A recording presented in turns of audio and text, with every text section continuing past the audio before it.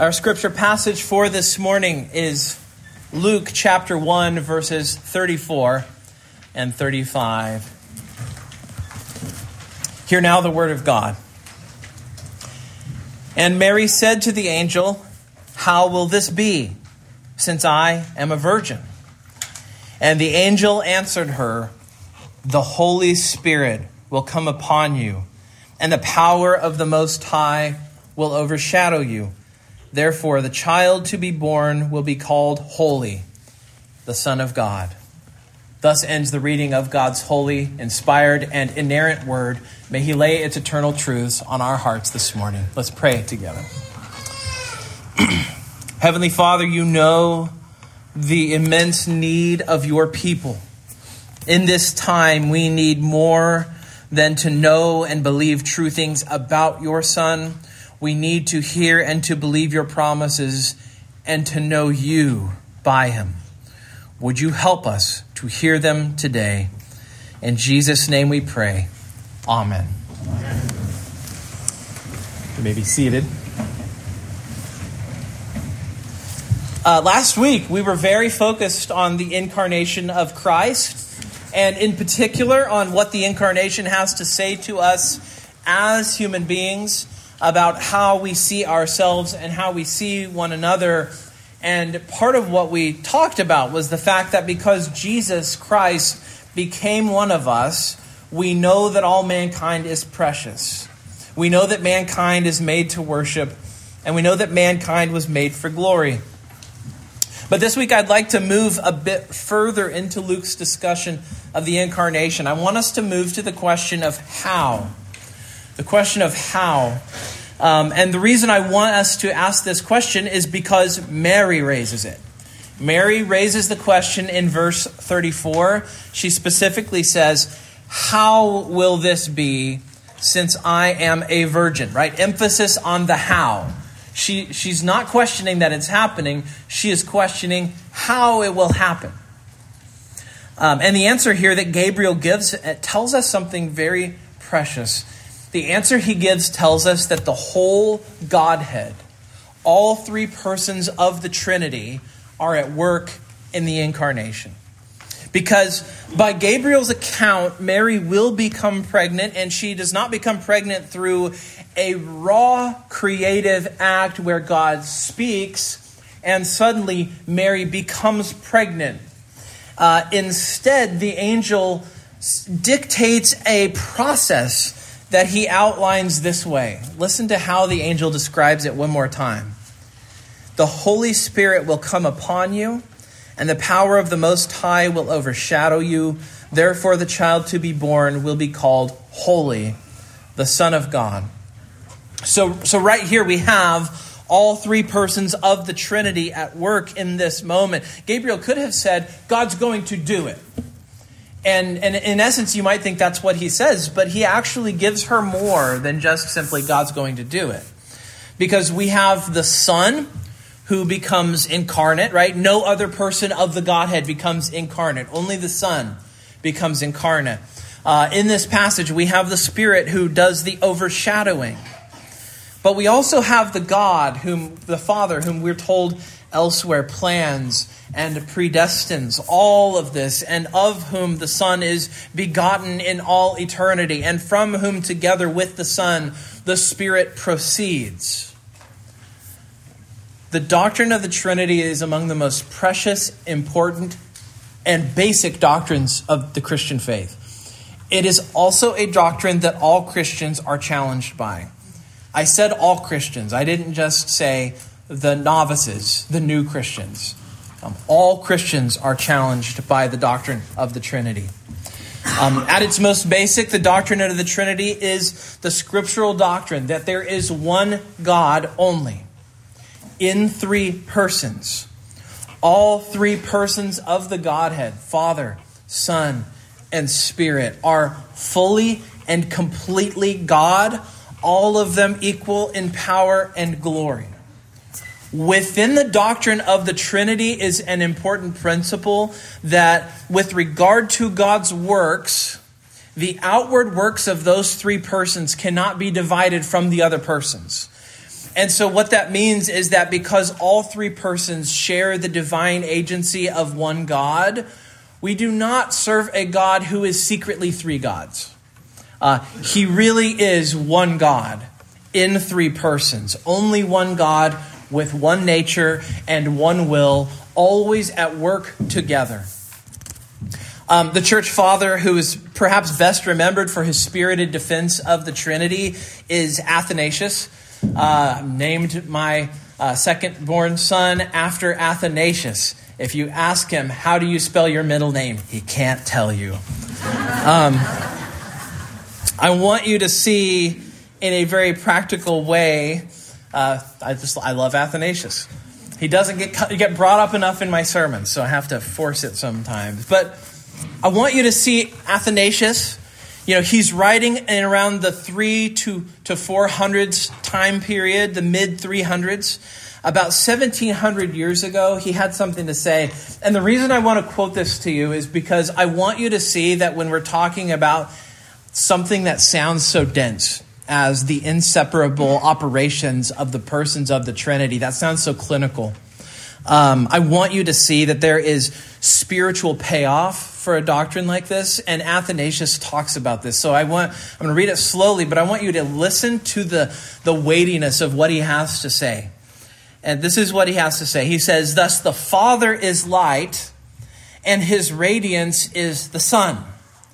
And so we are also permitted to see in the Son the Spirit in whom we are enlightened. But when we are enlightened in the Spirit, it is Christ who enlightens us in him. And again, the Father is the fountain, and the Son is called the river, and so we are said to drink of the Spirit. But when we drink of the Spirit, we drink of Christ." So what I want you to see there is the way that when you talk about the work of one person, you're never just talking about the work of one of the persons. I want you to see in this example how the three persons are always bound up together in what God does for us in our spiritual lives. So in other words, I don't want you to see this as something that's abstract. I don't want you to see a doctrinal conversation that is for the nerds.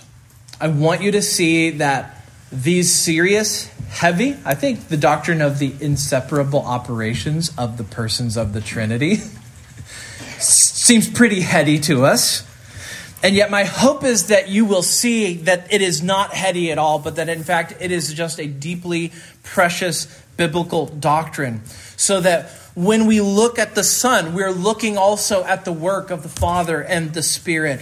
All three of them always working together for us. One of the things we have to say is that yes, we distinguish each person's work, but we don't separate their work. We do not worship three gods. We worship one God. Only one God is the creator of all things. There is only one God. And Athanasius says this in another place. He says the Trinity is indivisible in nature and it has one activity. And so this matters to us. This matters to us at Christmas time because what we're talking about is the moment in history when one of those persons did something that the other persons were involved in, but that they did not themselves do. The Son himself became incarnate. The Father did not become incarnate. The Spirit did not become incarnate. And yet he didn't become incarnate apart from the Father or apart from the Spirit. There's one reformer I don't quote very often in my sermons, Peter Martyr Vermilion. Here is how Peter Martyr summarizes the biblical approach to the incarnation. Here's what Peter Martyr says. He says, Christ alone took to himself our human nature, but the efficient cause of the action is the entire Godhead. It is only the union of natures in the person of Christ and the work of salvation accomplished in the incarnate one that belongs restrictively to the Son. And of course, even those events are willed by the triune God. So trying to highlight for you what Christ does and how it is right for us to speak of Christ being incarnate and the Father and the Spirit not being incarnate. The only Christian doctrine, I think, that is more mysterious than the Trinity is the incarnation. And what makes the incarnation even more mysterious and challenging to think clearly about is the fact that it also involves the doctrine of the Trinity. Right? So we are talking at Christmas time about the two most difficult aspects of the Christian religion at the same time. There is one God, and one of God's persons became incarnate. All of this feels confusing, and if it does, think of this in scriptural terms. There is only one God. The Old Testament very clearly teaches, "Hear, O Israel, the Lord our God, the Lord is one," not three gods. And yet Paul, while affirming that, says in 2 Corinthians 13:14, "The grace of the Lord Jesus and the love of God and the fellowship of the Holy Spirit be with you all." So for Paul, three persons, all working for us, all together, and yet Paul distinguishes the persons and what they do and how they bless us. So it's biblical for us to think this way. But if you could divide up and separate the outward works of the persons of the Trinity, the reason you can't do that and the reason that we should not do that is because it does not imply one God. It implies three gods. The Bible is very clear. There is only one God. And so even in the incarnation, what I want you to see is that the persons do and can be distinguished from each other, but never divided, never separated. Even the things we distinguish about the persons still involve the other persons. The three persons are always at work in all that God does. And this goes equally for the incarnation. And so while the incarnation is the incarnation of the person of the Son, it is by the Trinity. It is the incarnation of the Son alone, but in the incarnation, the Son is not alone. And so this morning, let's appreciate the role of the other persons in a way that I think we may not do very often. In particular, this text puts a special focus on the Spirit's work, but never to the exclusion of the Father or the Son. And so the 3 points I'd like us to be guided by: Jesus is incarnate by the Spirit, Jesus is indwelt by the Spirit, and Jesus is even today ministering by the Spirit. Incarnate, indwelling, ministering, all things that Jesus did by the power of the Holy Spirit. First, Jesus was incarnate by the Spirit. When we say incarnate, we mean he took on flesh. The Holy Spirit has an important role in the actual conception of Jesus, according to Luke. Gabriel uses two terms here in answering her question. Remember, she asked a how question. And someday, when I think about the sort of things that I'm going to do when I am face to face with our God, I think I have a lot of how questions that I'm going to ask him. I think that may be the bulk of my questions. If he's doing a question and answer time, I'm going to come to him with a list. And I think that it is very fair that Mary's request here is a how question. Someone's in front of you and going to answer it. What's the one question you're going to ask? How? And so she asks the how question, and Gabriel gives her an answer. And he uses two terms here to describe the Spirit's work. He uses the phrase come upon, and he uses the term overshadow. And so if you look at the Greek word that gets translated as come upon, it is standard Old Testament phrases for the Spirit's activity. Like when the Spirit comes upon Samson. Right? That's the kind of the way that the word gets used in the Old Testament. In Isaiah 35:15, Isaiah uses that phrase for the Spirit being poured upon his people. So you could say that he's saying the Spirit's going to be poured upon you. He's going to be poured upon you. We translate it as come upon, poured upon. But then Gabriel also uses another word here. He uses the word overshadow. And in Scripture, this is a word for the Spirit's presence and the miraculous activity of God. But neither of these words is normal language for baby making in the Old Testament, if I could use that phrase. I know it sounds a little crude. In other words, we would not say that God is the Father in the same way that Mary is the mother. We wouldn't say that God is the Father in the same way that Mary is the mother. There is a misconception that Islam has, for example, of Christianity. Because in Islam, there is a misunderstanding. Because Muslims think that for God to be Father, he must have had a physical relationship with Mary. And this simply is not true and does not have any basis in Christian theology. Interestingly, this is an aspect of Mormonism. The supposed prophets of Mormonism deny that Jesus was begotten by the Spirit. They don't just give another explanation and omit the Spirit. They deny that Jesus was begotten by the Spirit. Instead, Mormonism teaches that the Father had a physical body and that he physically slept with Mary, and that Jesus was physically conceived by the Father in Mary the same way all of us conceive and have children. One blushes to say it, but they do, in fact, say it. So if you don't mind me being direct for a moment, these are blasphemous, disgusting things to teach. And they outright ignore direct passages such as the one before us this morning. God has no body by which to physically conceive. Gabriel is very clear how the conception happens. It happens by work of the Spirit. The conception is spiritual. It is done by the Holy Spirit. Gabriel says more. He says to Mary that the Spirit will move upon her in some way. But notice that he's not giving the sort of scientific details here that I think we as modern readers want. We want things explained down to the most minute level so that we can finally say, okay, you've explained it with great satisfaction to me. Now I understand.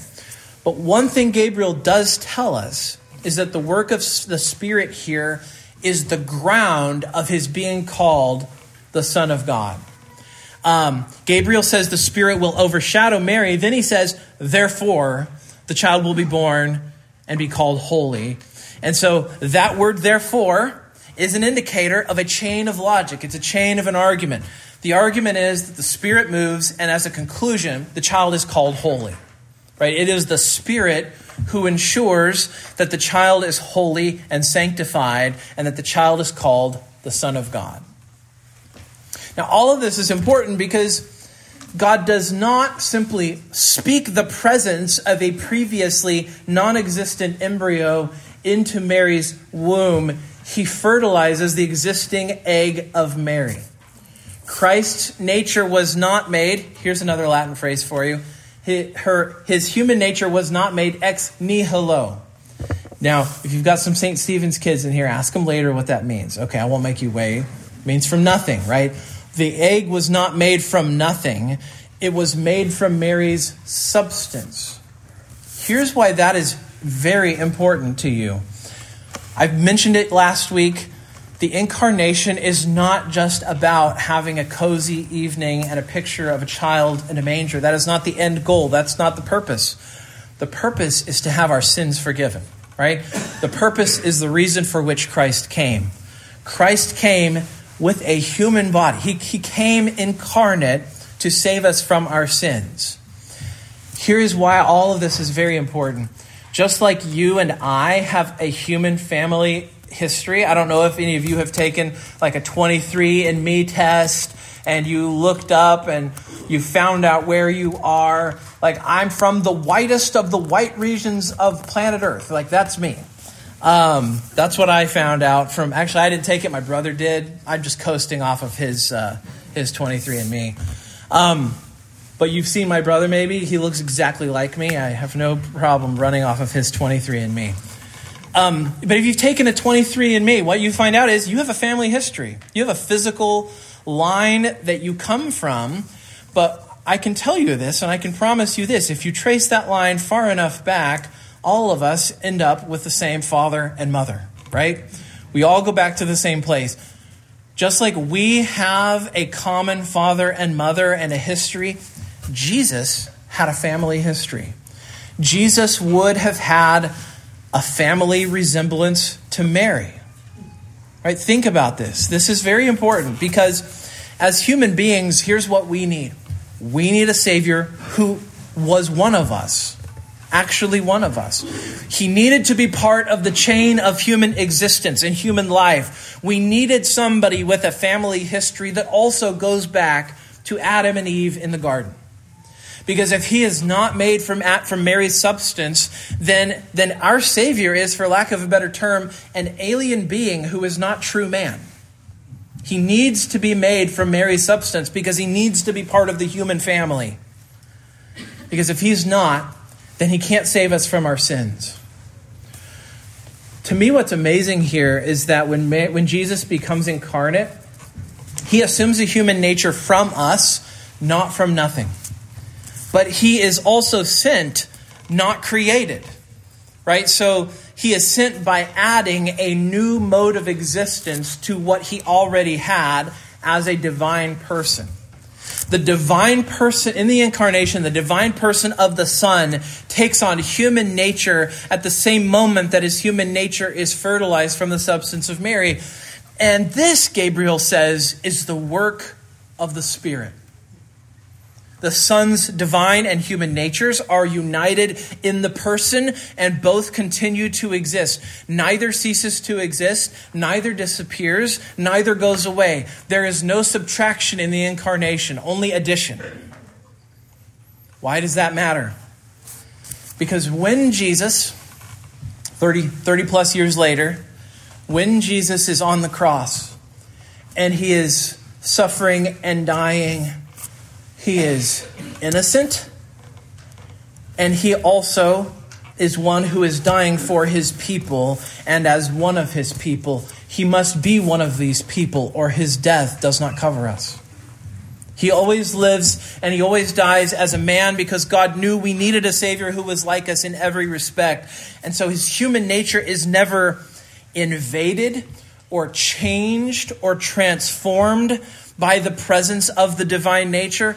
Instead, both of these natures are held together in the person who is both natures, and they are not mixed. The fancy theological term we use for this, after all, I'm throwing a lot of them out today, is the hypostatic union. You don't have to remember that term. It will not be on the test. But at the next Christmas party, pull it out, right?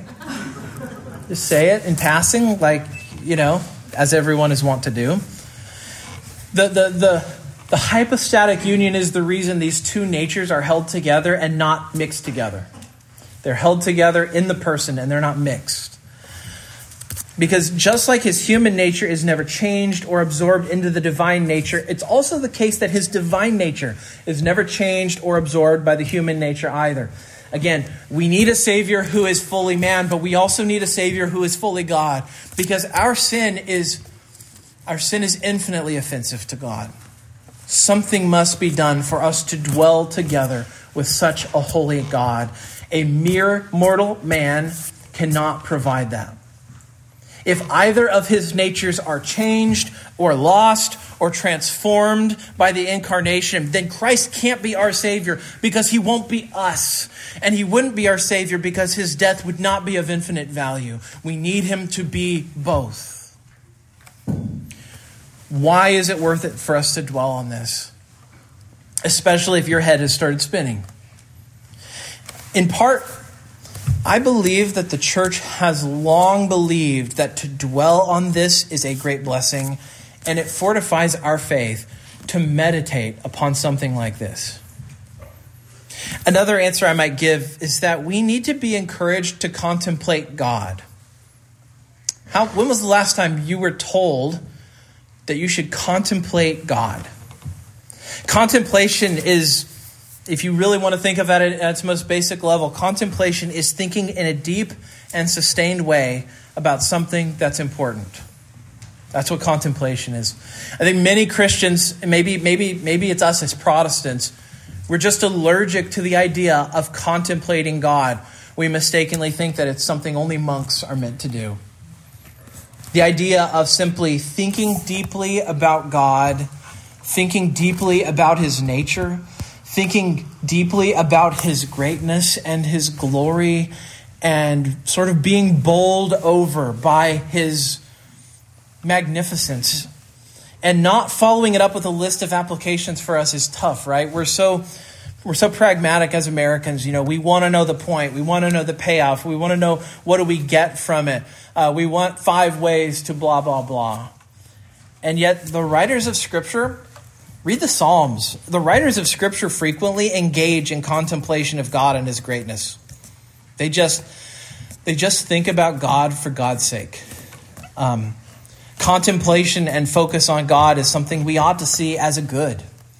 To simply see and savor and know this God who is so altogether different from us is an element of worship that we don't often engage in if we're really honest with ourselves. We're so busy, we move on. We don't think. We don't let ourselves just be quiet for a little while. We don't let ourselves hold on to the idea of the greatness of some aspect of God and let our minds be filled with it. And then instead, we want to move on quickly. Thinking this way does something, though. It drives us into the deep things of God. It fortifies our worship of God so that we go further than just making surface affirmations, right? To ask that question, what are the lengths that God has gone to in order to secure our redemption? We are actually great at contemplating. We just contemplate stupid stuff. We do. We just contemplate stupid stuff. We chew on, and can I use the word cogitate? We cogitate on really menial, dumb things. So we're very gifted at it.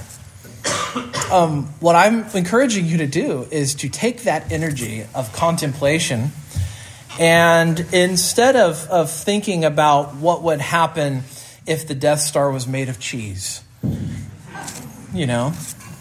I woke up this morning, I had a dream that my porch was that there was an army of snakes under my porch. And so I woke up this morning thinking I probably should check my porch for snakes. And so instead of waking up thinking about God, I just kept thinking about snakes this morning. But you know what? I'm also a huge nerd. And so I oftentimes think, is Gandalf the White the same as Gandalf the Gray? And I'm a great contemplator. Maybe I'm the only one who contemplates stupid things like that. But I'm telling you, I have a feeling we are all very gifted at contemplation. And we should be encouraged from the pulpit to turn our contemplative energies toward things that matter.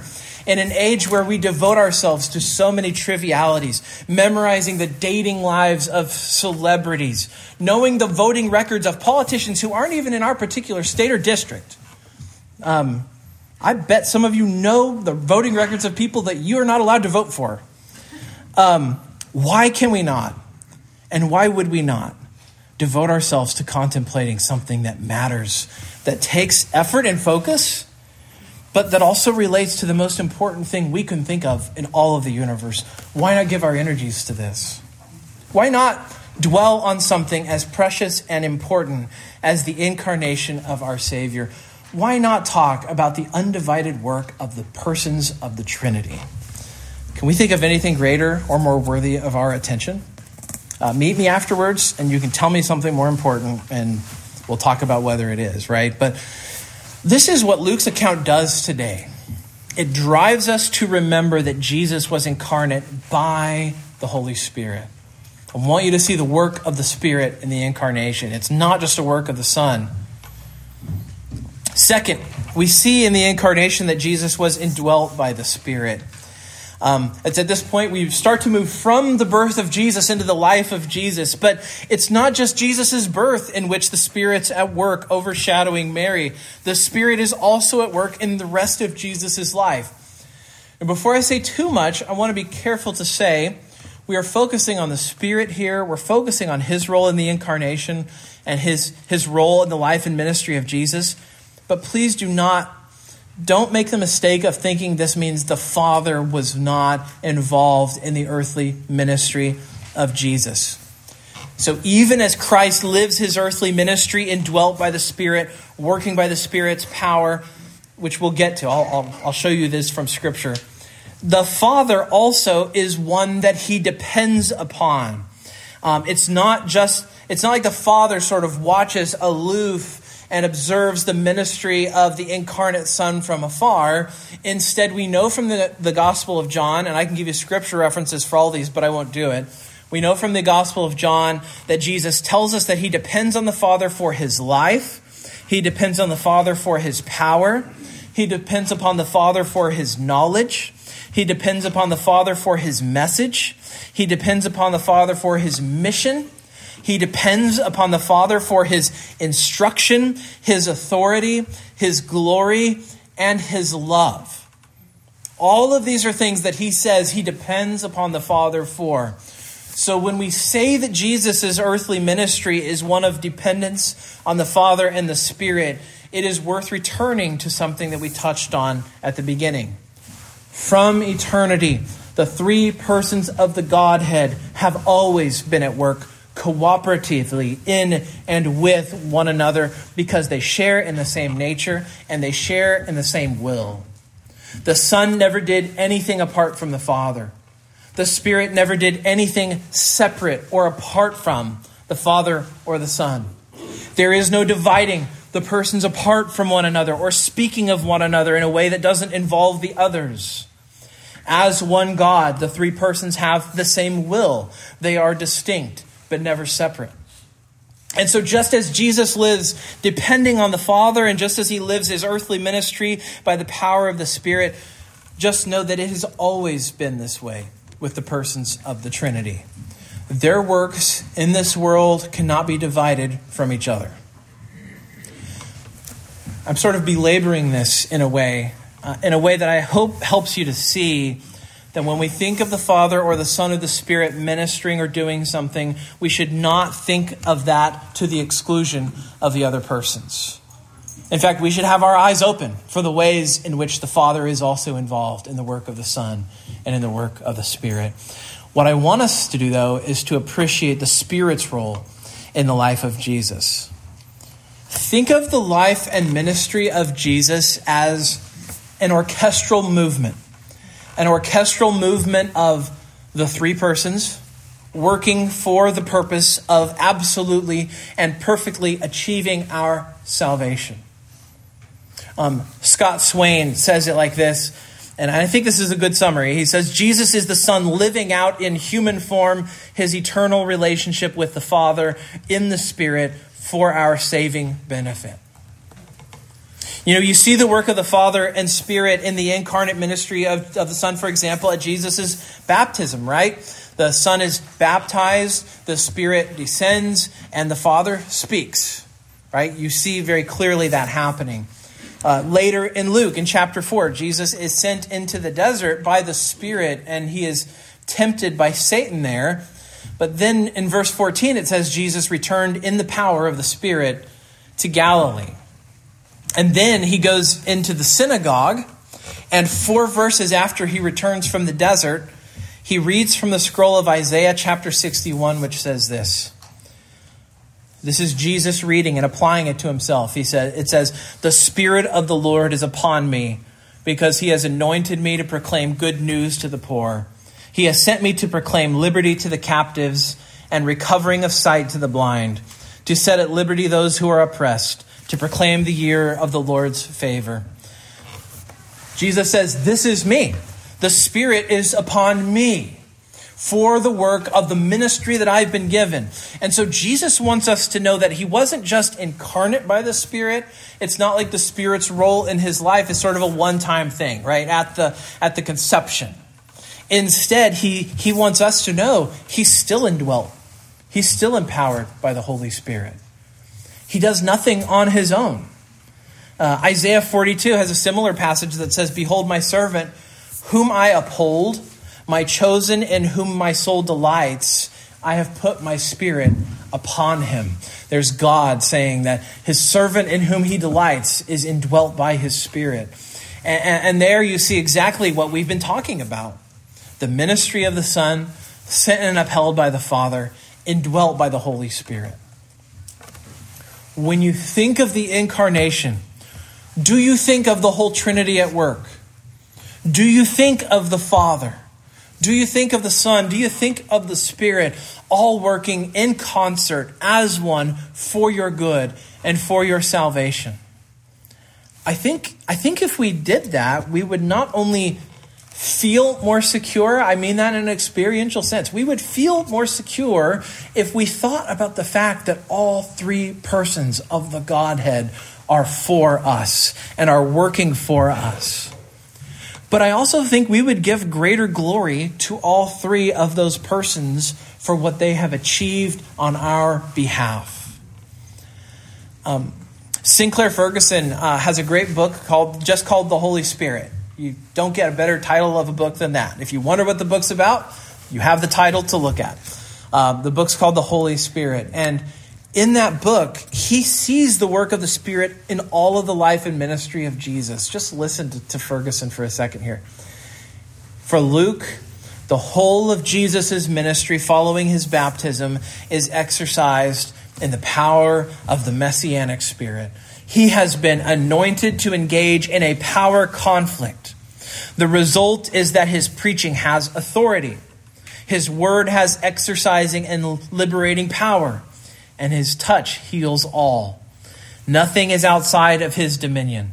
The wonders he performs are accomplished in the energy and in the presence of the Holy Spirit. We have examples of the Spirit's work throughout all of Jesus' life and ministry, even in his death and resurrection.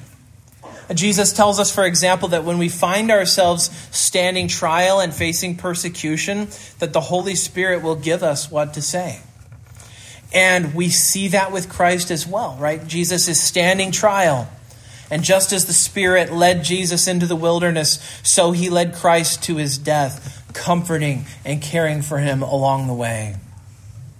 Paul tells us that even the resurrection of Jesus was accomplished by the work of the Holy Spirit. The Holy Spirit is the agency of resurrection. He reminds us that it was the Spirit who raised Jesus from the dead. And truly, when we say all of this, we are barely scratching the surface. I want you to notice the Spirit's work in the beginning and the middle and the end of Jesus' ministry. He is there with Jesus all his life. He is comprehensively a part of Jesus' life in a way that I think we probably neglect, in a way that we probably don't have our eyes open for. But once we have our eyes opened to it, we start to see it all over the place in the Gospels. Why do I say all of this? To emphasize that God the Father, God the Son, and God the Holy Spirit all worked in distinct but concerted ways for our good and for our salvation in the incarnation, in the life, in the ministry, in the death, and in the resurrection of Jesus. Third, just as the Holy Spirit was at work in the conception of Jesus in the Virgin Mary, just as he indwelt Jesus in his life and ministry during his time on earth, Jesus continues to minister to us by the Spirit. When Jesus is raised up into heaven and he's seated at the right hand of God the Father, we say this in the Creed every other week. His ministry doesn't stop, right? When he ascends into heaven, it's not like, well, my ministry has come to an end now. Instead, it's exactly the opposite. His ministry improves. His ministry improves when he physically leaves earth and he physically goes to be at the Father's right hand. And the reason we know this is because Jesus said so. In John chapter 16, he actually says to the disciples, it's better for me to physically leave than to stay here. He says, I tell you the truth, it is to your advantage that I go away. For if I do not go away, the Helper will not come to you. But if I go, I will send him to you. That's John 16:7. Isn't that amazing?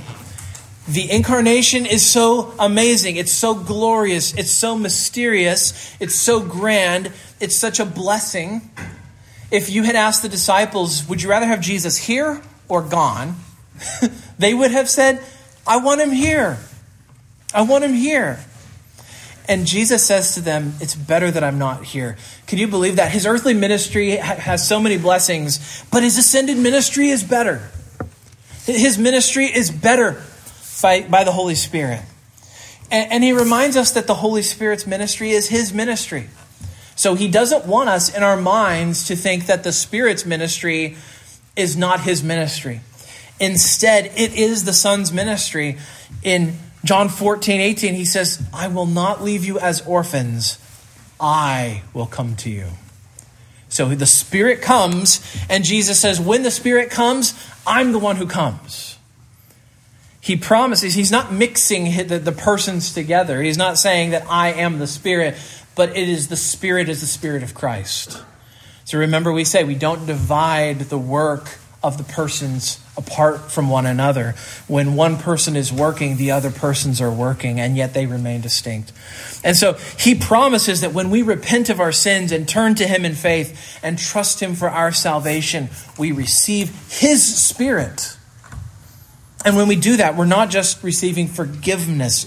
We are receiving a person. We are receiving the person of the Spirit. And in the person of the Spirit, we're receiving Christ. Because remember what we said. We've been talking about this. This is sort of the bell that we've been ringing today. The ministry of the persons of the Trinity aren't divided. When the Spirit ministers, Christ ministers. And when Christ is ministering, the Father and the Spirit are always ministering as well. Here's the thing. Because Jesus keeps ministering by his Spirit, it means that when we study and contemplate the incarnation during this season, for example, we are not just dispassionately studying history. We're not talking about the past only. We're talking about the present and future too. Right? Because the incarnation is a present reality. Jesus was incarnate and continues to be incarnate. Jesus is still a man. That makes Christmas relevant. It doesn't make it just history. It is still relevant to us because Jesus still has a body. I remember being told that when I don't remember how old I was, but I do not remember knowing that when I was younger. I feel like I was a young man at the time, and somebody mentioned to me that Jesus still has a body, and I was like, no, he doesn't. They were like, what do you think? That he just dissolved when he disappeared into the clouds? And I was like, I don't know. I think I believed that he turned into some kind of cloud. And they were like, well, think about it. Jesus still has a body. He still sits at the Father's right hand. He is still physical. If you ask me to scientifically explain the location in which Jesus' body is located, I will fail you. I can't give you an answer to that. But I know that the Son of God is still the Son of God, and I know that he still has a body. Scripture promises this. Why? Not only did he go into heaven and didn't disappear, but he says he's returning again. And to return, he must exist. He has a body, and he's returning again. Now, the incarnation says Jesus is still with us. This is still relevant. We're talking about the present, not the past. Jesus is still ministering to us. We are not alone. And now is even better than it was. There's no room here for nostalgia. There's no room for us to, I wish I could go back to the Christmas night on which Jesus was born and be in that stable. You know what Jesus says? His ascended ministry is better. His ascended ministry right now in the present is better. Because here's what you should see when you look at the manger. You see the answer to a promise. We will never be alone. No matter how we may feel, no matter what the world may say, Jesus was born as one of us, and we have a Savior, and we are not alone. Because he lived and he ministered by the Spirit's power, we have a Lord. And because he ascended, and because he has sent his Spirit, we are not alone. We are not as orphans. Instead, he himself has come to us. But all of this began with the announcement of the angel to a frightened young woman, and with a promise, now that he is one of us, we will never be alone again. Let's pray together.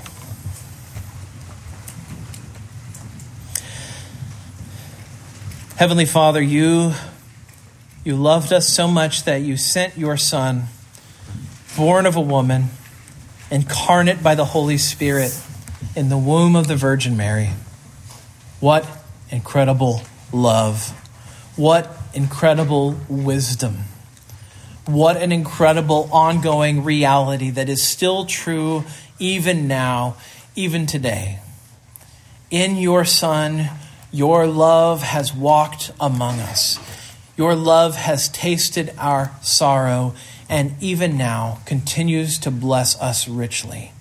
We thank you, O God, in Jesus' name. Amen.